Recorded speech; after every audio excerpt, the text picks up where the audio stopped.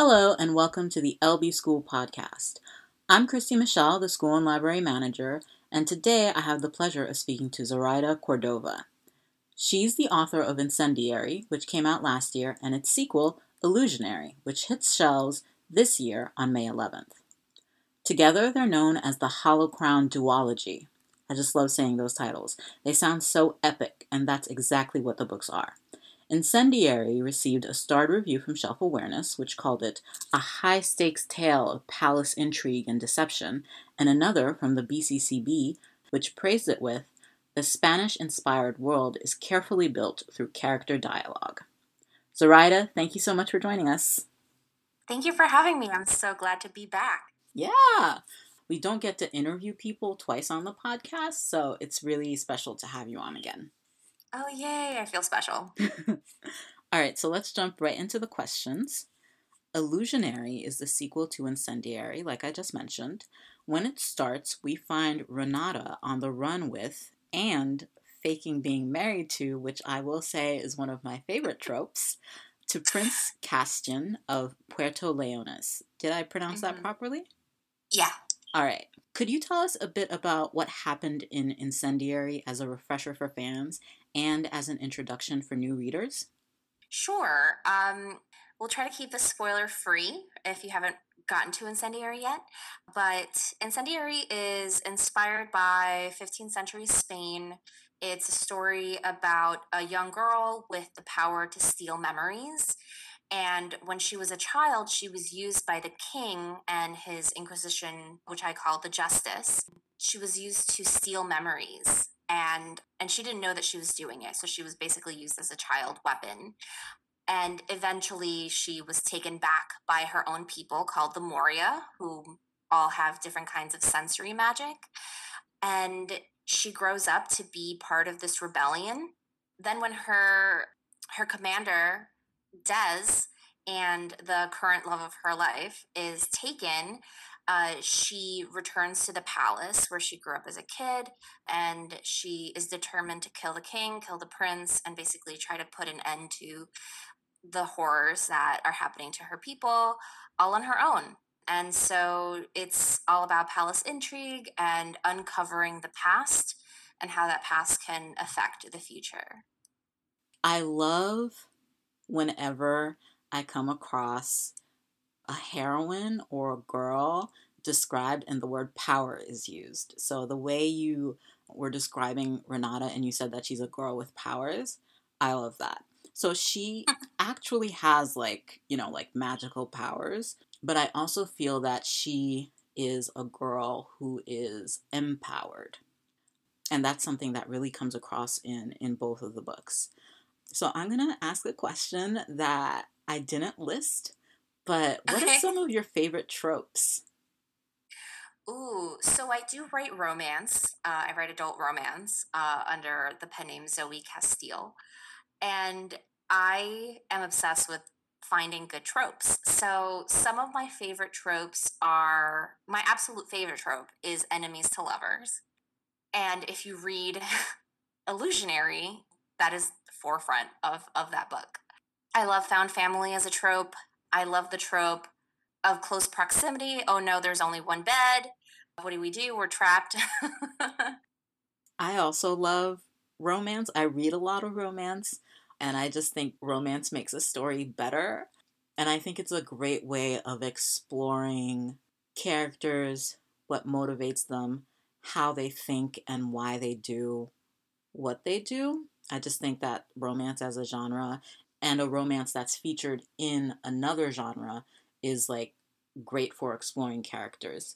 So I'm a little bit the opposite of you in that I've never super been into enemies to lovers because I'm much more into like just straight up sweetness, so like cohabitation and like childhood friends who become lovers, like those are my sweet spots. But there's a little bit of the second one I mentioned in Incendiary, so I was really happy when I saw that.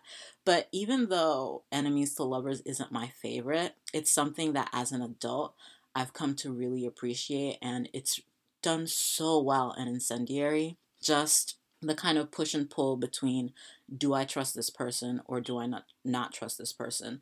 Can I trust my own feelings for this person? So, why do you like enemies to lovers? I think it's because I like the tension that can come from that. And if we're getting technical too, I do think that in illusionary is childhood friends to enemies to allies to lovers, right? So there's definitely a clear pathway between that relationship. And I think that as people grow up, they change inevitably. Renata was used as a weapon. She has a lot of trauma to unpack. But in book one, when we meet Prince Castian, we only know him through an amalgamation of different memories. So, do we even know this prince? And so in book two, we truly get to know him. And so we peel back the layers of, are we truly enemies, or are we allies, or are we friends? And so I think I just love mess and I love drama, and I think that's why enemies to lovers.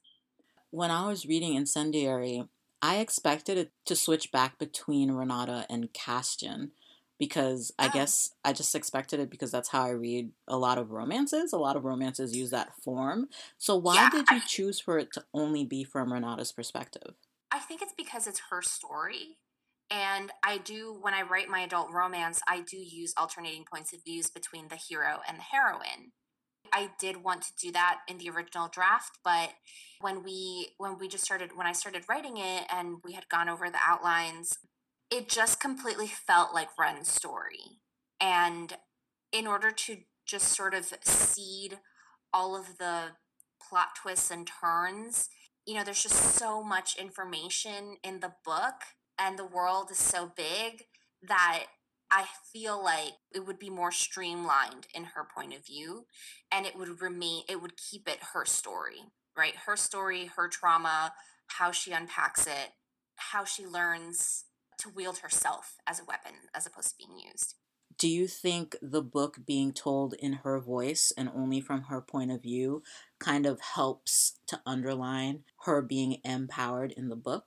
I do think so. I think that it maintains it as a narrative of like you're reclaiming your past, and you're reclaiming all of the damage that was done to you and that you did to yourself.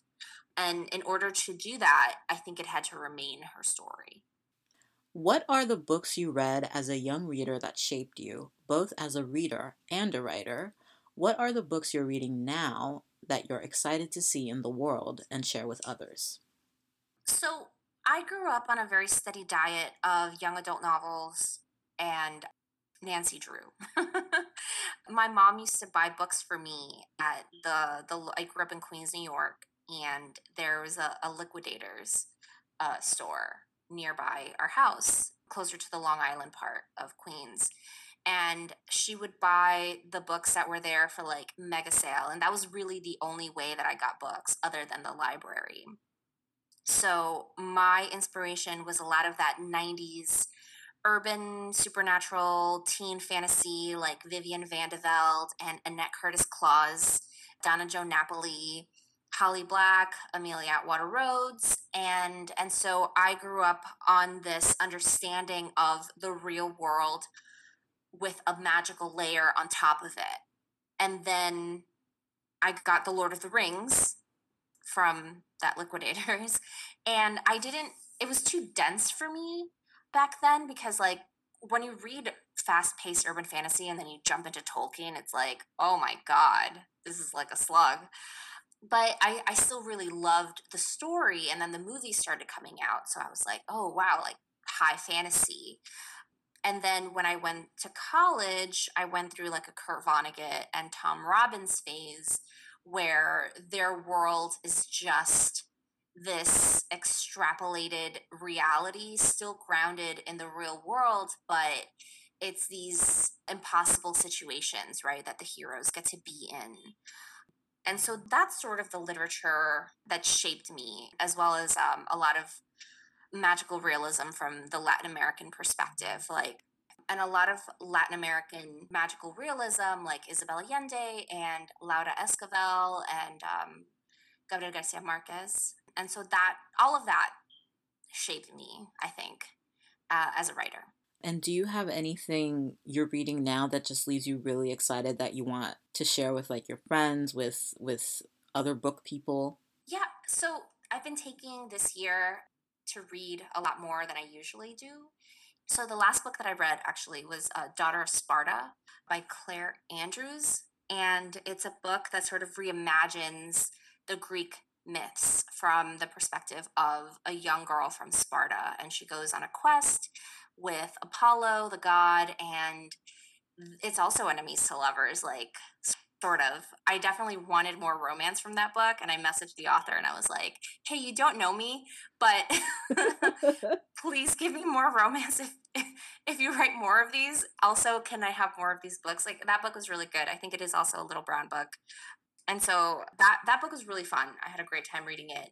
Lore by Alex Bracken, which is also a Greek mythology book, but more in the contemporary, like it's like Greek mythology in modern day New York.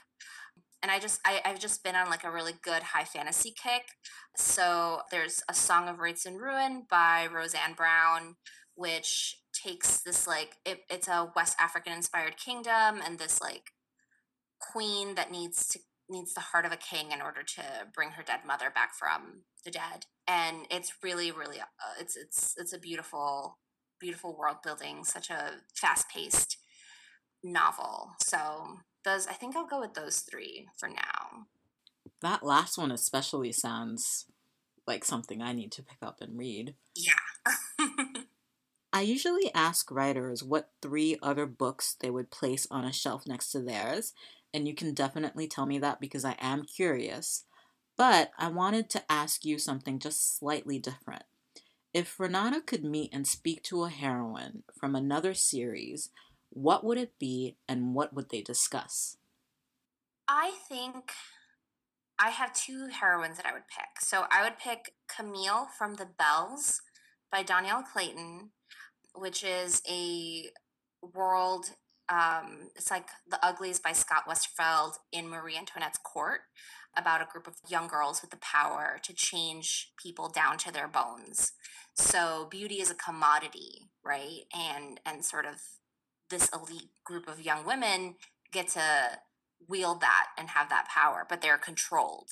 And so Camille is a belle who sort of goes rogue, and she sort of starts to learn, she's very sheltered, and she starts to learn that the world isn't what it seems, and the world is very very different and dark, and the power that she's wielding is also being used as a weapon. So I think that they have very similar themes about rebellion and young girls with power. And likewise, Alina Starkov from Shadow and Bone by Leigh Bardugo, I think that the idea of breaking the rules, having all this power, rebellion, as well as falling for boys with dark hearts. And I think that they would definitely need to have a conversation, Renata and Alina. I also realized that one name you mentioned a little earlier about as an author who like helped shape you, I think her first name is Annette. I only just realized that she wrote a book that haunted me for years. Silver Kiss. The Silver Kiss. Oh my goodness. So I read that book. I like picked it up randomly when I was, 13, 14. And I was like, oh, whatever, vampires, right? But I started reading it and I became like obsessed. But then I had to return it to the library, and I'm like, I love following the rules because that's how I am. So I returned it to the library, and then I like moved around a lot as a kid. So I moved, and I'm a little bit old. So this was before the internet, and I didn't remember the name. I didn't remember the name of the author or the title of the book. And I just spent years with that book, like, in my consciousness, not knowing what it was or where it came from. And it wasn't until, like, 5 years ago when I was like, why don't I just Google what I remember of this book? So I Googled, like, vampire with evil little brother. And The Silver Kiss came up, and I was like, maybe this is it. And I bought it, I read it, and I was like, this is definitely it. And it's just as potent now as it was then, and just as potent to me reading it as an adult as it was when I read it when I was a teenager. I love Annette Curtis Claus. She also wrote a book called Blood and Chocolate, Mm-hmm. which is the perfect allegory of, like, I wish there had been more werewolf books, but she was just so good at writing like the supernatural as a metaphor for being a teenager. Mm-hmm. And Blood and Chocolate was The Silver Kiss is definitely, I recently reread it because I'm the editor of an anthology called Vampires Never Get Old, with my co-editor Natalie C. Parker. It's 11 stories reimagining vampires with a more diverse cast, right? So we have Black vampires, Native vampires, queer vampires. And Natalie and I did a podcast called Vampires Never Get Old, the podcast.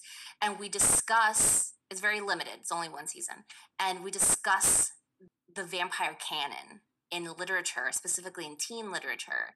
And The Silver Kiss is one of the first ones that we did. Pretty sure it came out in 1992. And I remember I didn't read it until 99 when I was going to the bookstore. And it took me forever to get that book again because I remember splurging on it, right? I was like, oh my God, it's $6, right? Back when paperbacks used to be $6 in YA.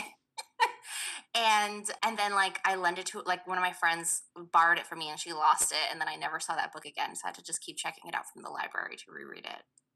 I love how kind of what we're discussing right now is how lasting YA literature is. Like, it's called YA literature, and sure, there's crossover, but it's not just literature that can be read by young adults and also be read by adults. It's literature that'll last throughout your life, from your young adulthood into your adulthood. I think that's really powerful. Yeah, absolutely. Why do you enjoy writing fantasy? I mostly read contemporary fiction, and so the world building doesn't immediately register with me, even when it's intricately done. How do you approach world building? Do the characters come to you first, or is it the physical world they inhabit that comes to you first, or is it the rules that govern their world that comes to you first? Well, I write fantasy because why not, right? I always think that I grew up being very, very absolutely bored with my reality. Not that Queens, New York is not an exciting place, but it actually really wasn't. I think that I was a very quiet and introspective kid, and I just watched the world around me, and I felt like I wanted more, but I wasn't getting it. And so I turned to books that had a gateway to the magical world, which was urban fantasy. And then that led me to high fantasy and space fantasy. And one of my favorite movies is Star Wars, and I think that, like, that, watching that movie over and over again as a kid, the trilogy itself allowed me to just keep thinking about the world as in, like, a big picture, and how we can make these fantastical worlds that have no limits. And so now, with my, like, the opportunity that I have to create these worlds, I always think of character first. I can't start building the world until I have the character defined, because I do believe that the character shapes the world around them, but they're also a product of their world. So in order for me to answer, like, why is my character like this, I also need to answer, like, how did the world make them like this? And that's just sort of a catch-22 question. It's like an Ouroboros in itself. And that's the whole, like, I find that incredibly fun, and I love doing that world building. And then the rules sort of fall into place because it's still my world and I'm the boss. And I get to pick and choose what goes. I definitely see that with Renata. I definitely see how the world she inhabits shapes her, but also how that kind of reflects back in how she interacts with the world. So, have you always been a writer? Did you write when you were young? I did. I started writing when I was a teenager. I got an assignment. I tell the story all the time, but I got for those of you who have never heard this, I got an assignment when I was in the ninth grade, no, the eighth grade.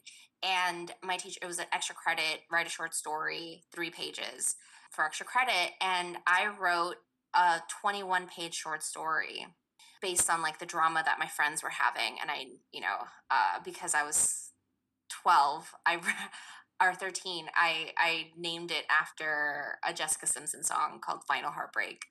And my Oh. friends didn't talk to me because I wrote down all of their drama in a class assignment, but it's fine. We made up. And so from there, I started writing more. So I went to high school and I was like, I'm going to become an author.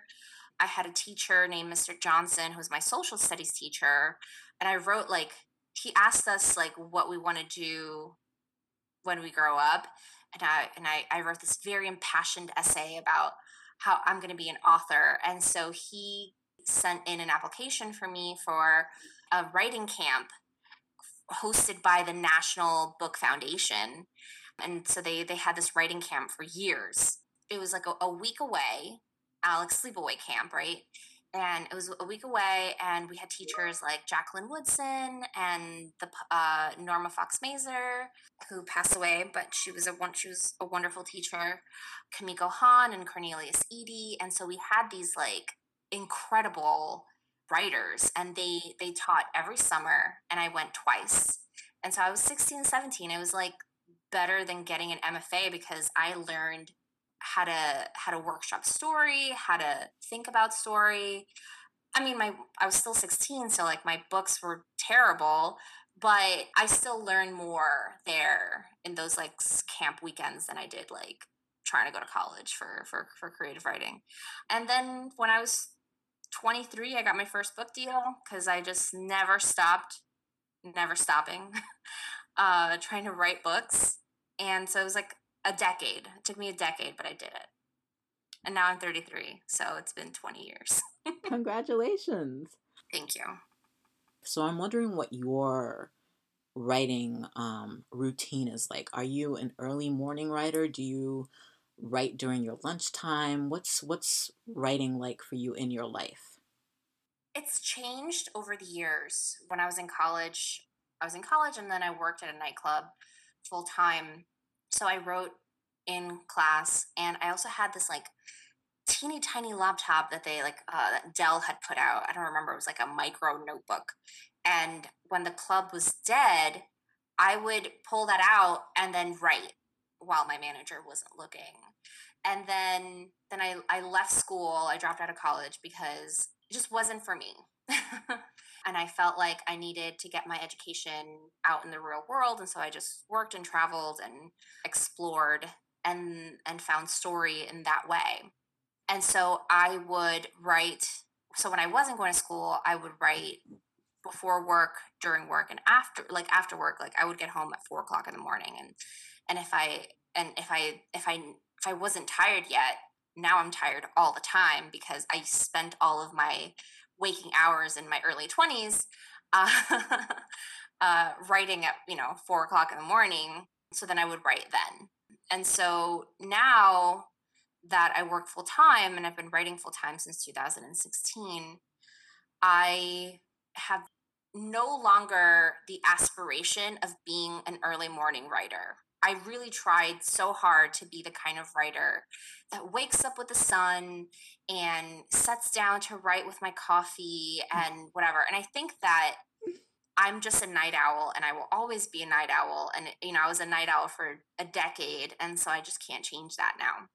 So now my writing routine, I'm actually not writing for the month of February. I've been on deadline for 3 or 4 years and continually. And so now I'm just taking a month off for the first time since 2017.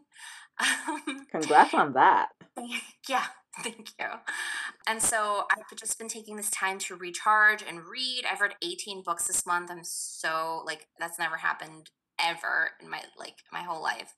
Not even when I was a teen, hauling books from the library.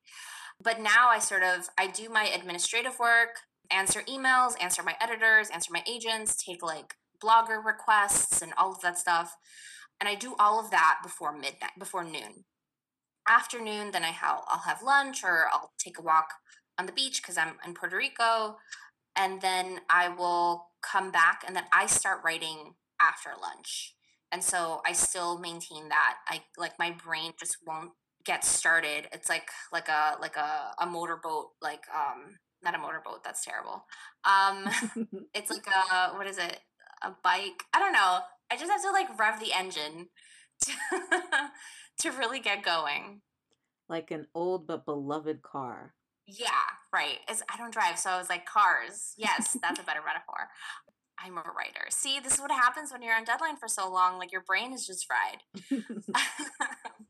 I always like hearing how writers write because I feel like it's so mysterious. Even though there's so much like writing in the world, and it's like one of the basic blocks of communication. How did you navigate all the political intrigue in the books and big emotions between the characters? Especially Renata and Castian, because, I love romance. They start out as enemies, but their love runs deep and strong.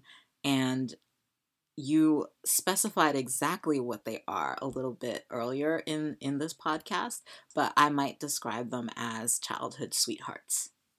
I think that so I definitely think I'm better at romance and the political intrigue stuff, but when it came to the political intrigue, I saw it as a game board with secrets that needed to be collected. And so the unveiling of those secrets unveils who Prince Castian really is in book 1. And in book 2, it's more of a quest. So the quest leads us to this magical weapon, right? This magical knife that they have, that Renata and Castian have to find. But a quest is a vehicle for self discovery. And the discovery that Renata and Castian have to go through is each other, right? And understanding who they were, who they are, who they want to be, and that they should give in to the feelings that they have for each other. Because, like, above all, like this book 2 is a love story. And not just like, it's not just a romance, it's a love story between two people who have found their way back to each other despite all of these odds. Renata, Castian, and Des, and all of their allies and friends and people they meet along the way, they all go through a lot to get to their happy ending. I never doubted that they'd reach it, but there are moments of fright and sadness and even violence in the books, along with moments of real connection and recognition and love. Like you said, Incendiary is a love story. So they go through a lot before they reach the happy ending. How did you approach writing the darker elements in the books? And are happy endings important to you? So I do think that because I write young adult and romance and adult romance, happy endings are very important to me. Just because I think that young adult novels have to have an ending of hope because we're writing for teenagers. And I think that we have to show, as dark as a world is, right? We have to show that there's a little bit of a light, and not in a naive way, but in a way that allows us to think that, like, with this hope we can do better things, we can help people, we can, do anything. And so that message is very important. And as dark as Incendiary is, at the end of the day, it is about hope and change, and learning about yourself and who you can be and what that means, and finding your place in the world. And so those moments are in contrast, like they're in direct contrast with the darker aspects of Incendiary, right? Like I definitely, I think that I was actually a little bit lighter than what the real, like, the inspiration of the world is, which is the Inquisition, right? The Inquisition was a horrible period of time in human history, and the persecution of so many people. And I think that, like, I was even lighter in its depiction than I could have been, right? But I think that I wanted to, there's still awful things that are happening to the fictional Moria in my world, but I also didn't want it to be a book that, like, displayed tragedy and violence just for the sake of it. And that's why I pulled back on that a little bit.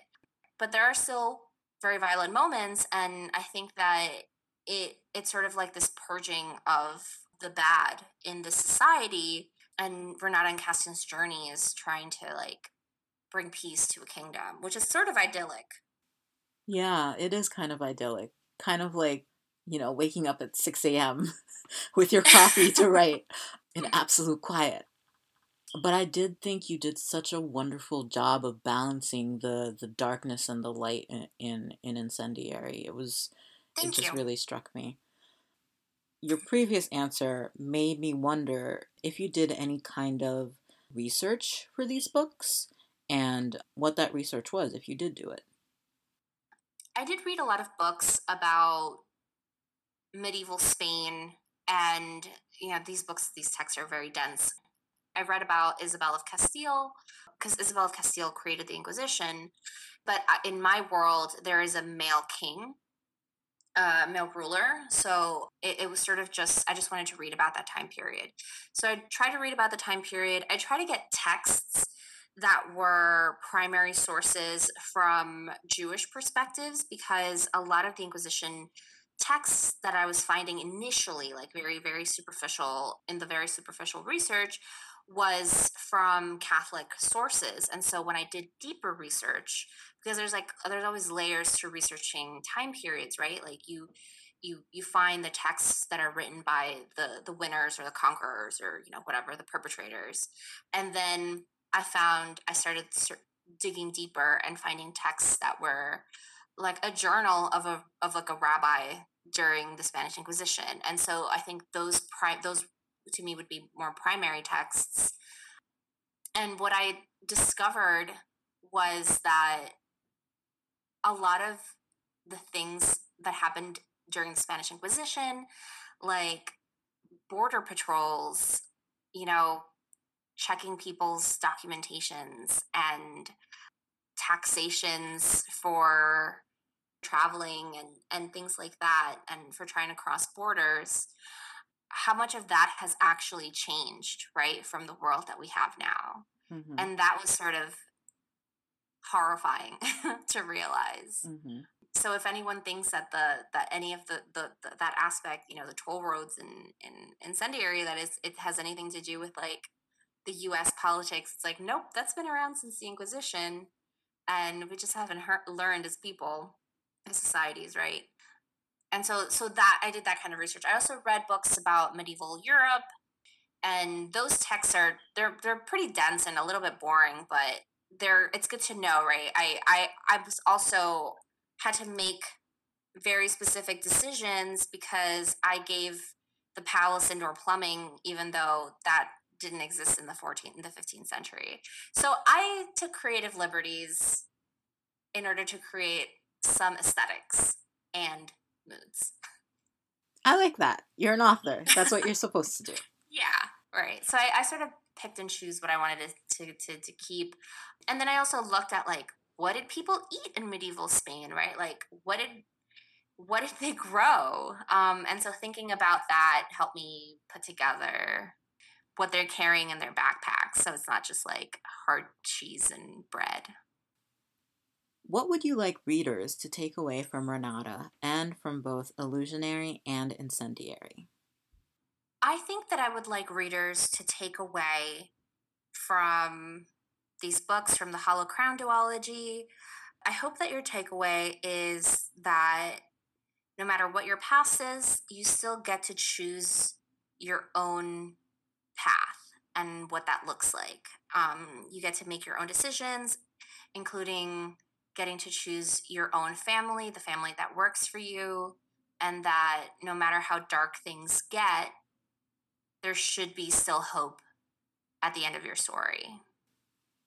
The duology is really hopeful, and I'll add on to what you said and say that other things you can get from these books is it's just a good time. Like, I had such a good time reading Incendiary. It's cold and dreary where I am right now. The world itself is a little cold and dreary right now. And Incendiary just took me out of it. It took me into another world, and it gave me these characters that I felt for. And I just loved being with Renata and Castian so much. Thank you so much. I really appreciate that. And I hope that everyone picks up these books. They were so much fun for me to write. I was working on Illusionary during the pandemic. So that was really hard because it sort of, I think that's why there's so much hope in the book, because I was like, things are very bleak. So I just needed to put all the hope in whatever I was creating. I'm really glad you did that because that really shines through, and it's just I had so much fun with the books and with Renato especially. Zoraida, thank you so much for taking the time to speak with me today. Listeners, go ahead and grab a copy of Incendiary now. Illusionary comes out on May 11th, and you won't want to miss it. You can find Zoraida on Twitter at Z like in Zorro, online at ZoraidaCordova.com, and on Instagram at Zoraida Solo. She also has her own weekly podcast with Danielle Clayton called Deadline City, where they discuss publishing and the craft of writing. You can always find us online at LB School on Twitter. Until next time.